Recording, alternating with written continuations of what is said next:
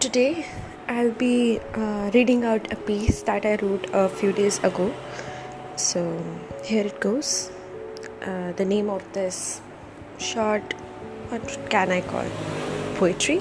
Prose? I don't know. I cannot fit it into some kind of pre-designed format. It is a very free-flowing kind of expression of whatever I was feeling at that moment.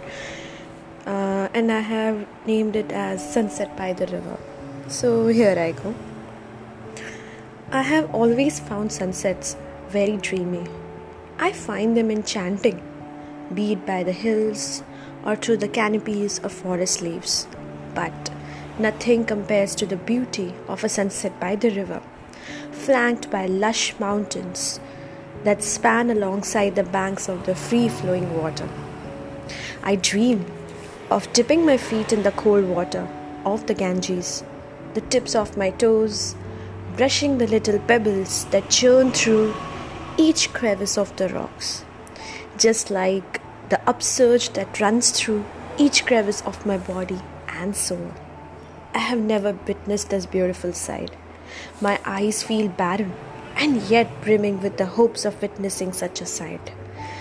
With my fingers entwined with yours, and now both our feet subtly touching each pebble together, as if being in synchrony with each ripple that forms in the water, as well as the ripples that form in the pace of our breath while witnessing the beautiful sunset by the river.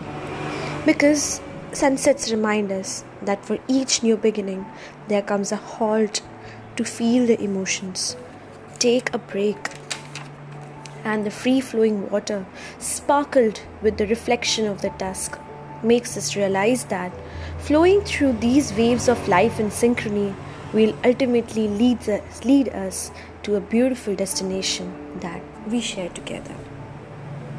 That's enough for today. Thank you so much.